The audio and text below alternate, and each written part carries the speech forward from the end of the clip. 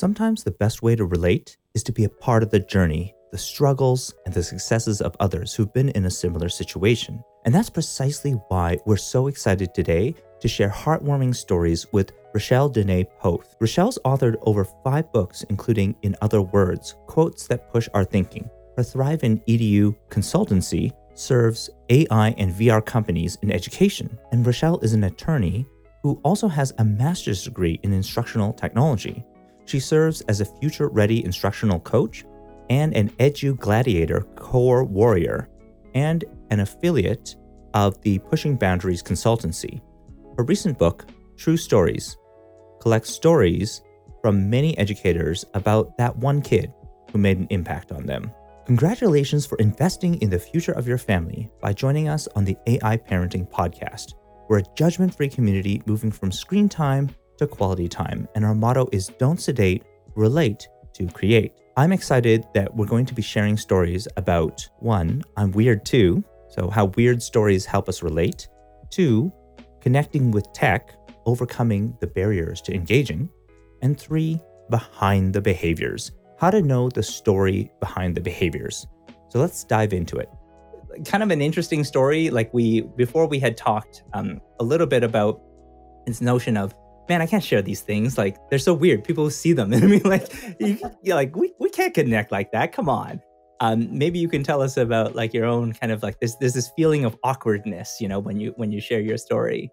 It's funny because I've had a lot of conversations with other educators or even students sometimes too. And I think that's where it stemmed from years ago. I mean, when I was a kid, of course, there were kids that would say, oh, you're weird, or that's weird, or something. And it made you feel really bad, right? Because you're just like, oh, because weird is bad. And I think for a long time, everybody has this idea that if something is weird, that equates it with being bad. And I didn't think about it for a long time until being in my classroom and noticing my students saying things like, oh, so-and-so is weird, or that's weird, and I said, everything's weird. Everybody's weird. There's something weird about every single thing that's out there. And that doesn't mean that it's a bad thing. I said, I'm weird.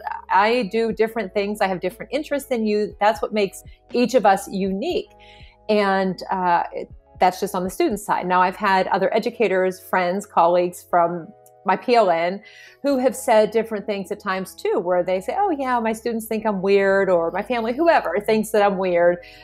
Or they refer to somebody as being weird. And I said, well, that's okay, because it's something different or unique that makes us us. It's our authentic selves. And there was one time that, and I don't know, I can't recall if I had told you this or not, but it was about 1.5 years ago. And I had a colleague from my PLN reach out and just said, I don't think that I'm cut out for teaching. I love what I do. I get excited to go to school every single day, but I feel like I'm just too different. I'm just weird. I don't fit in. And I felt so bad. I said, well, and we talked about it a little bit, and through Voxer, actually, because Voxer is great for those conversations whenever nobody, your schedule isn't in sync. And I asked a lot of questions, and I said, first of all, thank you for confiding in me. And I said, what you're feeling, everybody else has felt at some point. I said, I felt the same thing 2 years ago. I said, the difference was I didn't tell anybody about it. I just kept it to myself, like I was having challenges, or I felt like I didn't fit in or anything. And that didn't do me any good. Now, of course, it's easy to look back and say, geez, I wish I would have said that to somebody. I said, but just the simple fact that you're telling me, it's okay. I said, because what I'm hearing from you is not that you don't like teaching. It's not that you're having challenges with behaviors or balancing all the tasks or anything. I said, you're just feeling that about yourself. I said, so what is making you feel that way? And she had some different examples of things. And I was like, I get that all the time. That's a normal thing. Now, this person was newer to being in education. They had had a prior job before teaching.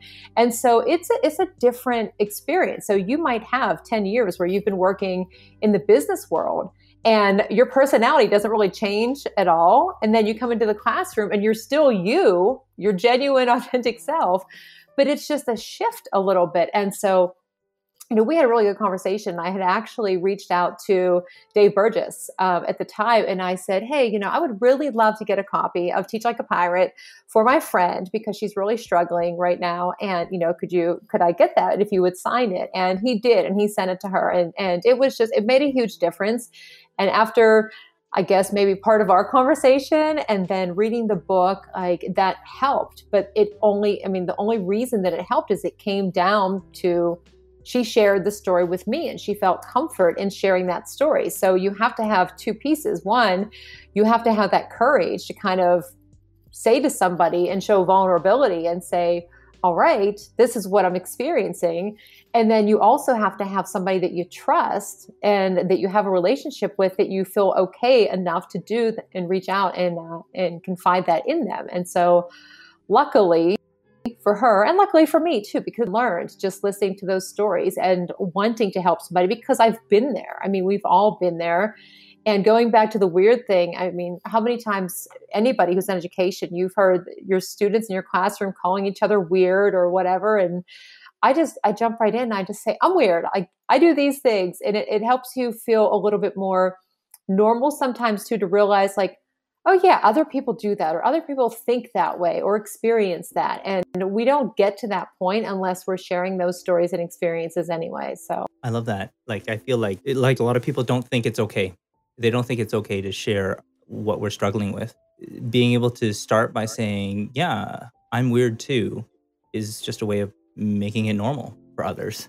Right. Totally agree. That's such an important message that, we are in this world where everything, like, it's obsessed with perfection. And, suddenly you think like, oh, like I'm going to share something that's not perfection and people are not going to be okay with it. Like, they're going to think that it's weird, but it's actually the opposite. Like, it's actually the perfection that pushes you away from other people. And it was the connection with other people and you sharing your struggles that made it feel like, oh, this person's actually authentic. Like, this person I can connect with. This person, they know my struggle. And that's the thing, is like, people they're not really that concerned about how well like things are going for you. They actually want to relate to themselves, right? Of what it is that they're going through as well. And when we share those struggles, we are doing exactly that. So that's really helpful. But it kind of makes me curious about so when we look at those anxieties, those fears, those struggles, right? Like, what are we saying to ourselves? Like, is there certain kind of messages that hold us back from sharing stories? Like, that's what I'm trying to figure out. Like, what can we do to get over those barriers? Yeah, I think there's definitely something that holds us back. And I don't know if it's just prior experiences that we had, whether it was a personal experience or something that we observed, and you just kind of feel like, yeah, that's going to happen to me, or I'm going to get this response that holds us back from it. And it's the whole idea of vulnerability too, because you put yourself out there and you don't know how somebody's going to respond to whatever it is that you say or an action that you take. And I think it's just, you really open yourself up. And I think for a lot of people, myself included, for a long time, it was just, okay, I'm having these challenges, or I'm not really sure what to do. And I feel like I'm better off just staying in my own space and not involving anybody else in it and working out on my own, because I don't know how they're going to respond to that. And that's not really, it's easier to say now than it was to realize back then, but that is not something that as an educator that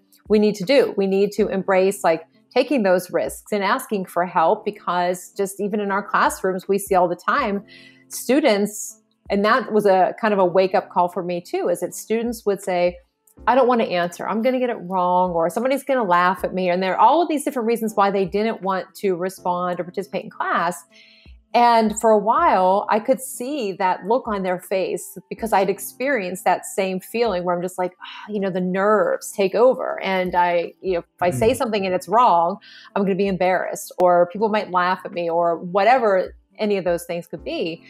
And so I would kind of back off a little bit. But then after my own experiences of being in those uncomfortable positions, I was better prepared to kind of work with students to say, hey, you know what? Do you have any idea how many mistakes I make every single day? Like, there is learning in mistakes, and it's okay. I mean, laugh at yourself, whatever, we're all in this whole ongoing journey of learning here. So just have to go with it. And I said, if you're wrong, so what? I said, do you think I never make mistakes? And I'll name a couple of things. And I think the perception from students looking at teachers is that educators don't make mistakes, but we do. We do. We're human. We make a lot of mistakes. And I love this so much. The best thing we could do is to just like model that, share that, and, embrace it. But it takes time, and it's not something, people can look at other educators or anybody in any profession and see, how they are on a daily basis, like, oh, they have this job, or they've accomplished this thing, or they just won this award, or they've gotten this recognition. But you don't always know the story behind it. You don't know what the struggles that were involved. You don't know how long it took. You don't know. And there's so much that you don't know. You just the tip of the iceberg is all we're seeing, right? It's the iceberg. I was thinking the iceberg image, and that is so often shared. And it's true. Like, you don't know about all of that. And so sometimes you see that somebody had these great successes, and you don't realize that it took them 9,000 tries to get to that one point. All you see is that one point. Exactly. Until I love this so much, share Rochelle. To me, it reminds me of when I was just talking about tech with other educators as well. And the same thing applies for parents as well. There's this feeling that they got to know everything, right? Because like they've gone from being these experts of pedagogy, experts in teaching and the material and the content, to learners of the technology, right? Like it's like such a humbling thing when it comes to like, oh, how do I do this thing with technology that I don't really understand? And so, it's often the case that maybe some of the students in your own class or maybe your own kids like know it better than you do. And you feel like, oh my gosh, I'm so out of place right now. Like, how could I ask anybody about questions about computer stuff? Like, I would seem so dumb. I can't do this right now. But it's also like, it wasn't helping to connect with other people. Just the fact that you had a lot of knowledge didn't mean that they were going to gain that knowledge, or that they would be motivated to gain that knowledge. And then in the same way, it's like when you did the opposite and you said like, I don't actually know all this stuff either. Like, I don't want to go claim that like I'm the world expert on something like AI. I want to say that I'm learning with you guys as well, because it's in those struggles, like things that I don't know, that I'm learning, that I want to share with you, that becomes way more authentic. So I love that. Oh my goodness. We've got a lot of stuff in the chat from George. It says, thank you. So love it. He also asks, people do not realize all the failures and years before someone sees success. Mm-hmm. Absolutely. I think that everybody, it seems like everybody seems like the overnight success, right? I wish. But it's never overnight. Like there's always that kind of moving from there. He says, "Aw." So that's what I love about your body of work. It's ever evolving and it's so impactful to our profession. Great job. Thanks, George. Now that we've talked, like just as a recap, it feels like it was that sharing of the struggles that really made it easy for us to connect with others. And it was like this level of I describe it as like vulnerability, like, people are connecting through vulnerability. And when you're not willing to be vulnerable, it's actually very hard to connect with other people, and people don't learn like with people that they don't like. And so this notion that they've got to like you, they kind of have to connect with you before they're really going to start learning from you. And it does seem like, how do I do this? Like, I'm so overwhelmed, there's so many things going on. And especially with our world of tech, which kind of leads into the next question. Like, we see tech as this massive distraction, but that's not always the case. Like sometimes we can use tech in order to connect with other people. We can use tech in order to grow our connection with others. And I think that, that might be a good way of segueing into the next portion is like, Rochelle, like what would you suggest? Are there any suggestions for using like tech to get into their interests and get to like maybe know them a little bit better? What would you have to say in that area? Yeah, when I think about, gosh, again, going back to the beginning of my teaching career and then moving forward a little bit, The first days of school, for example, I was always diving into here's the rules, here's what to expect. All right, let's get started. And then I got away from that and started to do some icebreakers and getting to know students. And I know very well, just because I spent so many years as a student, whenever you do things like, say, icebreakers, or even as adults, as professional development, you go to a conference or something like that, I just find it so interesting how nervous I would get in speaking in front of my peers. And that was not something that I even considered with my students, because they would ask, can we just do this presentation just with you or in our seats and nobody else pays attention? And I said, but you're speaking in front of your classmates. And that was kind of a wake up call to me to realize, like, one, I needed to put myself out there more and share my story, who I am, connect with other educators, but I needed to set up ways for students to build relationships with their classmates and also for me to get to know them. But that didn't necessarily mean that it would happen overnight or in person one-on-one conversations, because people are shy. People aren't necessarily comfortable speaking, sharing with their teachers or with other classmates. And so one of the things that I really value about all of the different options we have out there for looking at digital technology or digital tools in ed tech is that, especially in this past year where so many schools started not in person, and you're trying to figure out how do we get to form this kind of community with our students, with them, with each other, with our students and their families and us together.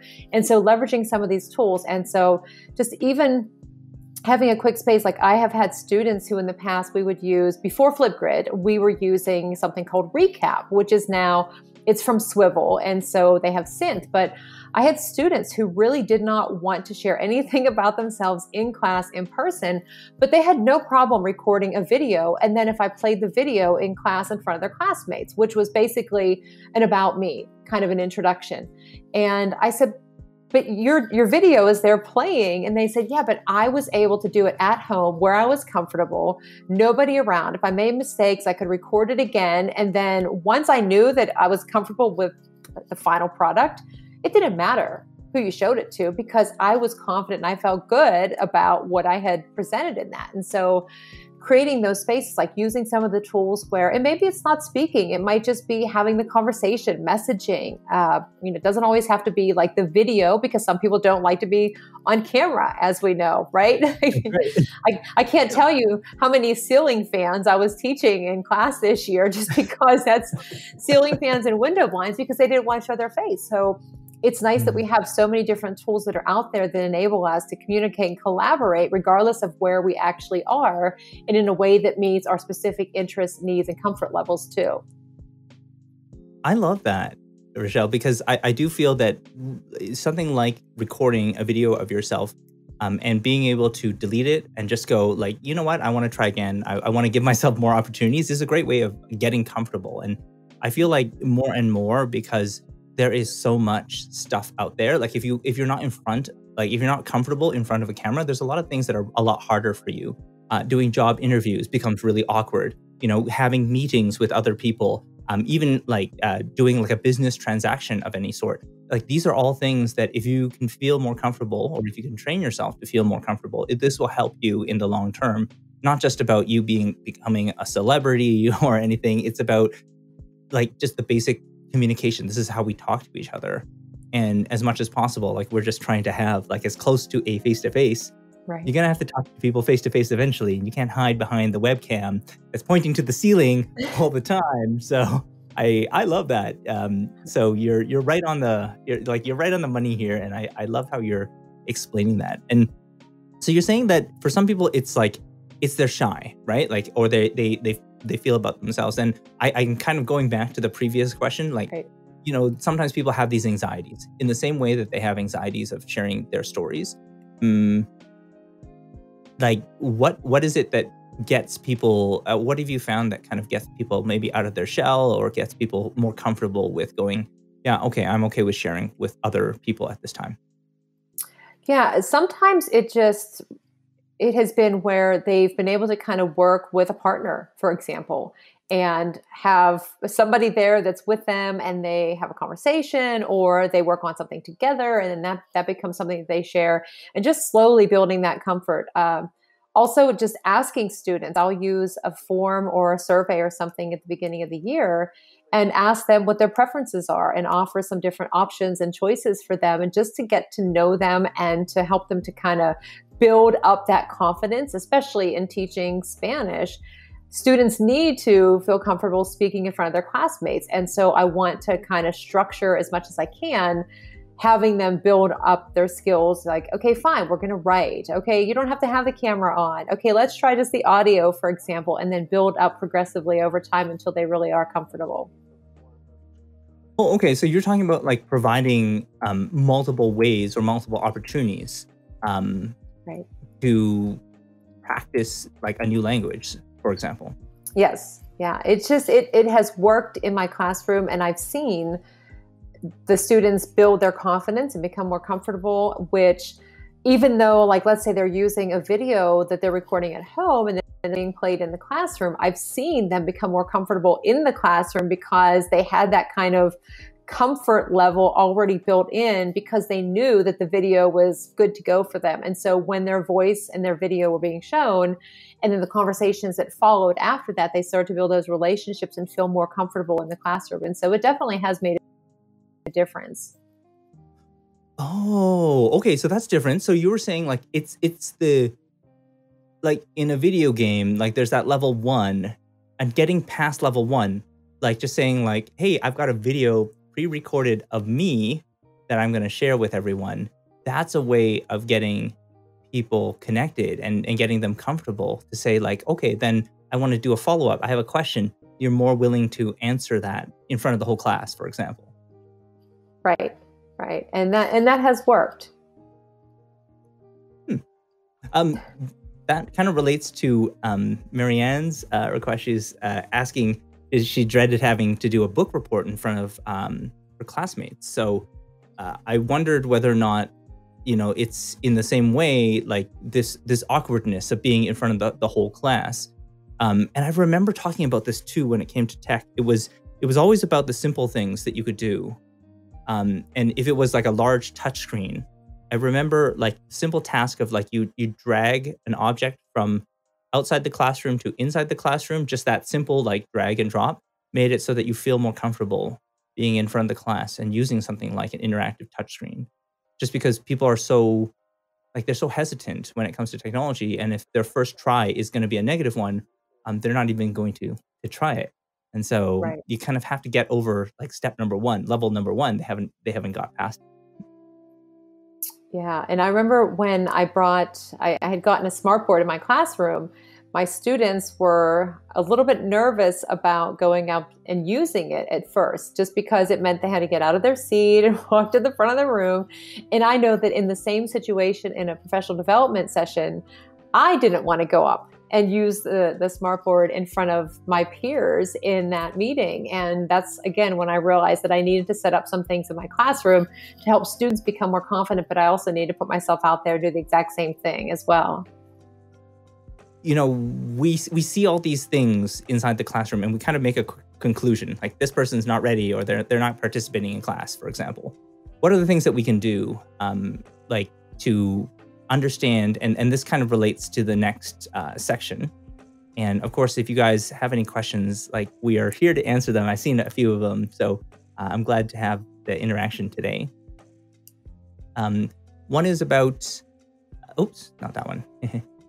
It's behind the behavior, right? So sometimes there's this story behind all these behaviors that we see, and we're experiencing, we're struggling with, that we see either at home or we see in an educational setting. And I think you've done some work to kind of get behind them, like to understand their story. Can you tell me a little bit about like, what does this process look like? How do we get to that point, Rochelle? Yeah, that's a great question. I did want to say one thing, the book report, that was my mom. I remember having to do book reports in front of classmates too, although it's interesting. In 10th grade, I think I had a public speaking course, and I was so afraid of it. But then I loved it because I got to speak about what I was interested in. And so, but back to your question, getting to know the students, I've had some students over the years, and there were, this happens to all of us. We find out about students that may be new to our school, new to our classes, and we have information or teachers share information about them. And you have this idea about who they are. And I had some experiences over the past probably 8 or 10 years where I had some students coming in, and of course I was a little bit nervous about what to expect. And I feel like now that I can look back, and I had one big experience where I really, I finally saw the student and not the behavior, is what I had referred to it as, is I was kind of preparing each day in a sense that I had that student class based on what I knew about their behaviors and the experiences that they had in classes before mine. And that wasn't something that I should have been doing, nor that I'm proud of now, but that was just part of the process. And that was like the norm, I guess you could say, every single year. And then I had an experience a couple of years ago where same thing, the student I knew about, and I would pair, and I'm like, oh, how's this going to go? We're always nervous as teachers because in our classrooms, we never know what could happen at any given minute, right? We have to be prepared for everything. We have to be flexible, especially this year with like all the things and technology, you name it. Yeah, no kidding. Nothing is ever perfect. But then one day I just had a chance to actually sit and work with the student one-on-one. And I remember it was on a Friday.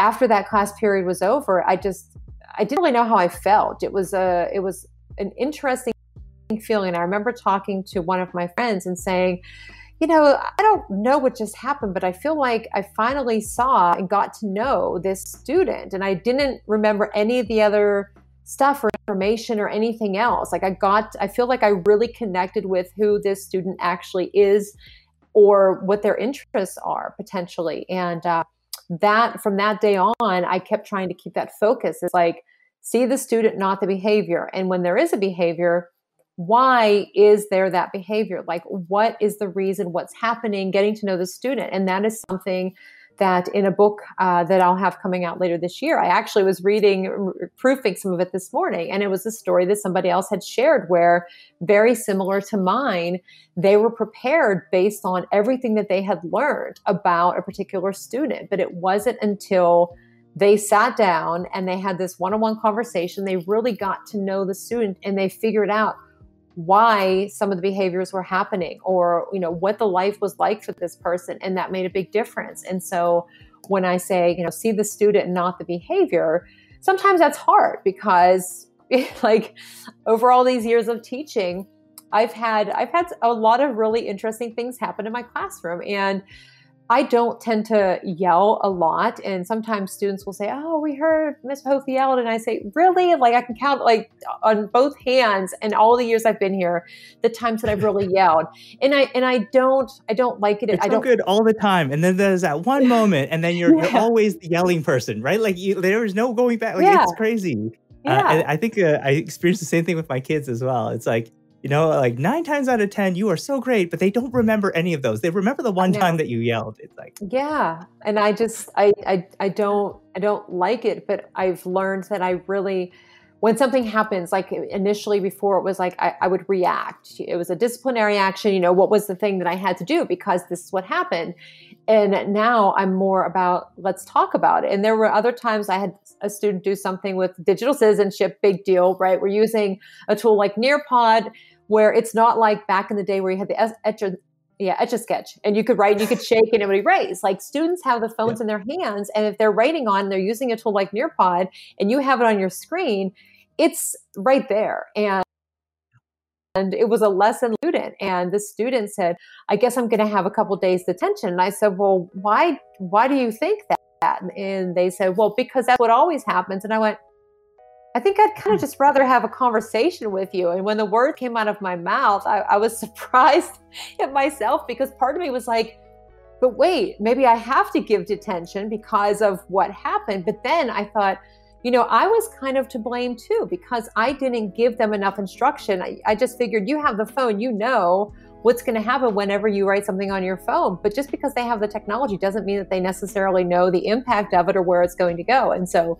I took full ownership in that as well. And I said, I would rather have a conversation with you about why that happened and what we should do. And I was shocked at myself. And I know this student was equally as shocked, but it was a lesson to be learned. And it surprised me because I didn't, initially I wanted to react like, oh my gosh, I can't believe this just happened. But then I thought, yeah, well, what happened? Because I didn't prepare the students enough like I should have. And so what do I need to change about myself? And what lessons do I need to help this student learn because of, whatever just transpired in our class? And so that was all part of the same year of kind of changing over to seeing the student and not the behavior. But it's not easy because there are a lot of different behaviors that are out there that we experience. And I don't know. That's yeah. I love this because like it asks the question, and I think that this is the key of it is, what is it that we need to change about ourselves? Like internally, it's kind of saying we're not perfect.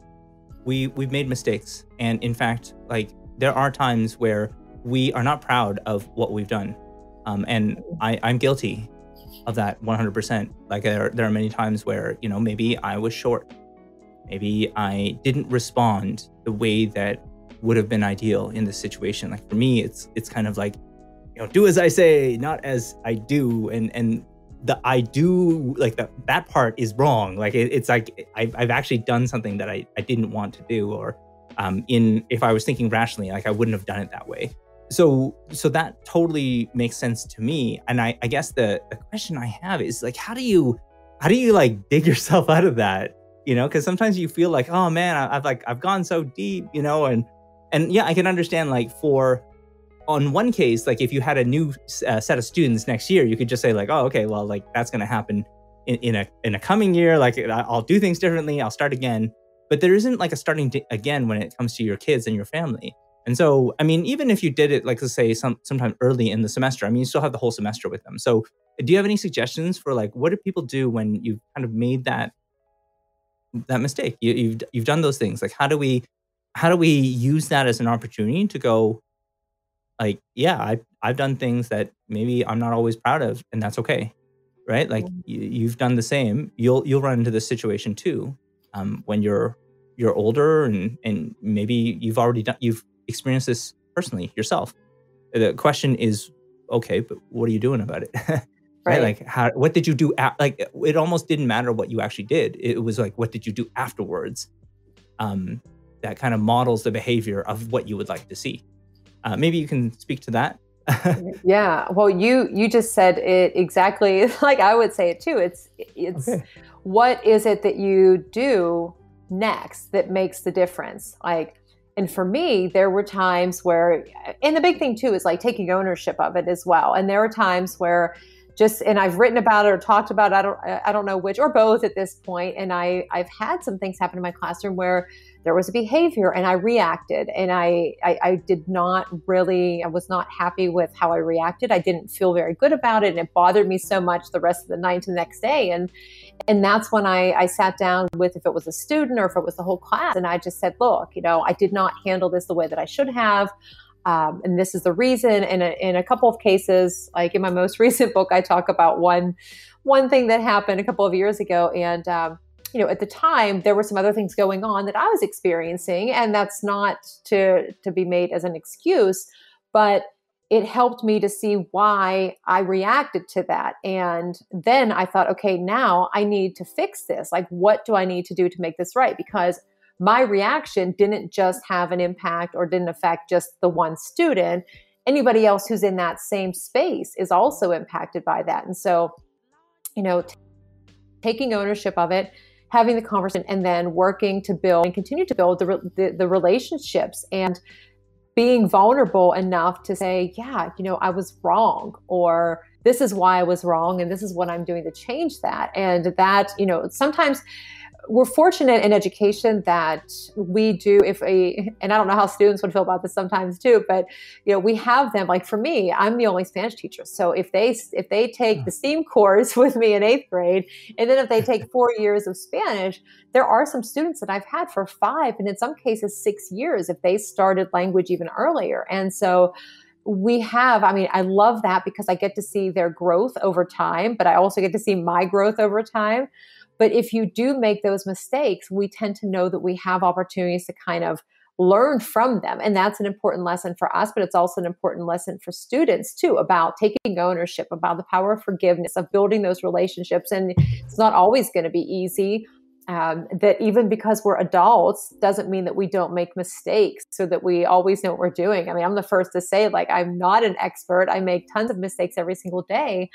And luckily, over the years, I've had opportunities where I've been able to go back and have these conversations with students, or I've had students come back and say, remember when I was in 10th grade and I did that? And I'm like, yeah, I remember. And we're talking, years later, and they say, oh, I'm so sorry. I said, look, you're a 10th grader. I said, and I didn't necessarily react the best way either. Every single day we're learning as we go. And it doesn't matter how long you've been teaching. We are always going to encounter challenges, or we'll make mistakes, or we could have done something differently and it might have led to a better outcome. But that's just the way it is. And it's like you said earlier, it's, what do you do with what you've learned? And if you've made a mistake, or if you think, oh yeah, I wish I would have done something differently. Okay, now that you know that, the quote, I love quotes, when we know better, we do better. And I didn't quote it exactly the way it is, but Maya Angelou, that's the quote. So for a long time, I really didn't know better. But now that I know better, I've been very intentional about trying to do better and sharing, like, this is what I did. Don't do the same thing that I did. Make mistakes and learn from them. But I think it's just being honest and taking ownership and working at it every single day to continue to improve is the best that we can do. I love that quote. Like, when we know better, we do better. And, right. It's building a culture of like celebrating failures, essentially, right? Like it's saying that, how are you going to know better? Like you start off like, who trains you on this stuff? Like, oh, this is the way that you should behave around young people. It's not like you grew up and, oh, by the way, there's like a working with young people, like course that you have to take before you're allowed. No, that's not how things work, right? Like you've got to build this culture of like celebrating failures. And I think this is why the stories is so powerful for me. And I'd love to get like some of your examples. If you don't mind sharing some of those, because they're so powerful. Like, I want to make sure that we have some time for stories. Like, what are those examples of like when we know better, we do better, that you can share with us? Like, it could be from your book, or be from your own experience. What are the ones that are really impactful for you? Yeah, just for me, when I think back to, all the years that I've been teaching, there are specific interactions that I've had, that like I said, I have not been that many where I would say that I've lost it, but I have some that really taught me a good lesson. And one time, and I wrote about this too, is I had a student, we had a very large study hall. I think there were 90 some students in the study hall, most of which were 7th, 8th graders, 3 teachers trying to manage it. There wasn't a lot of studying going on because they wanted to be social. And it just, there was, I don't even know what brought it on, but it ended up a screaming match between me and a student, and the student stormed out and I was going after the student like, okay, go to the office. And I'm pretty sure that's where they were going anyway. And it was towards the end of the year. And I just remember like how awful I felt, like, and it wasn't just me and that student. We're in a room of like 100 people who all witnessed and experienced that. And I thought, oh my gosh, like how many, like you forget who's in the room, you forget who's observing. And luckily, I guess, or you could say unluckily, it just depends. It was the end of the school year. And then the next year, which is only a few months later, I had this same student in the first year of Spanish. And we hadn't spoken, like there wasn't a period of time, because that was a while ago. That was before now where, I would take the ownership and I would have these conversations.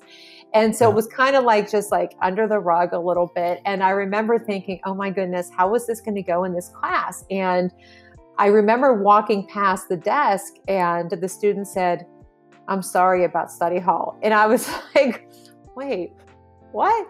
And, that had been 2.5, 3 months at that point prior to it. And that was just like the start of a conversation. And that goes back about 10 years ago now. And I'm lucky. I get to see this student almost every year at different school kind of community events. And it's a reminder to me to always think about how I'm going to react to something and like, what's the behavior, which goes back to seeing the student, not the behavior. And so that is one of my favorite stories because it was pretty heated and everybody, I heard about it from other students. And of course, it doesn't take long for it to go through the school, especially in a small school, to say, oh, we heard that you lost it in the cafeteria. And it ends up being like a telephone game because the messages it's always totally changed around. So the way that it actually happened compared to what the end story is never the same. No, it turns into its own beast and it develops a life of its own. I can totally see that. Totally. I love this because, it was this kind of, I recognized this happened and I did something about it. And it there's that kind of wrap up at the end, which I thought was really powerful. Like, I think it's like this power in forgiveness. Like, it is one thing to say that, you've done something and then you've walked away from it, right? Like, or, you know what? Like it was in the past, and so what happened was there never was any closure on the initial incident. Right. And it wasn't until a little bit later when you met them, you're thinking like, oh, now I have to deal with this. But actually, it's like, this is really good for you. It's really good for the other person too, to go like, look, that was me. Right. And I made a mistake here. And I'm really sorry about what happened. And you're right. Like, I shouldn't have been doing it in that way. Or, maybe the other person comes back and says like, it wasn't right for me to yell at that point. And I don't know how to describe it. Like there's a peace, you get when you forgive another person. You kind of say like, wow, like I used to have like this stuff like all like inside. And then we talked to each other and we forgave each other and wow, like I feel different now. I feel like, wow, this great burden has been lifted off of my shoulders. I'm not constantly thinking about this stuff anymore. I don't need to, because I know that the other person feels okay with it. They feel like, they know this thing happened, but they've forgiven me and they've moved on. So it's powerful. It's powerful. In this world obsessed with perfection, authenticity is a rare thing that so many people are searching for. And sharing vulnerable stories where you're weird too, is so valuable in connecting with others. And it's about using the technology to get people out of their shells and really understanding what is that story behind the behaviors. I am so thrilled that Rochelle was able to share this information during the AI Parenting podcast today. And I want to encourage you, if you want to learn more about parenting in a world of AI, go to aiparenting.live and you'll be able to find our mail list to become a AI Parenting Insider. In addition, you can go and check out Rochelle's books on Amazon, and I also have them as a blog post on the aiparenting.live website. Join us next week where we dive deep into the best kept secret for attention on the internet, video funnels. We'll show you how to do video search engine optimization. We'll also show you about the 60-second reel and how it can be used to turn attention into leads for your movement or for your business. Thank you. We will see you next time.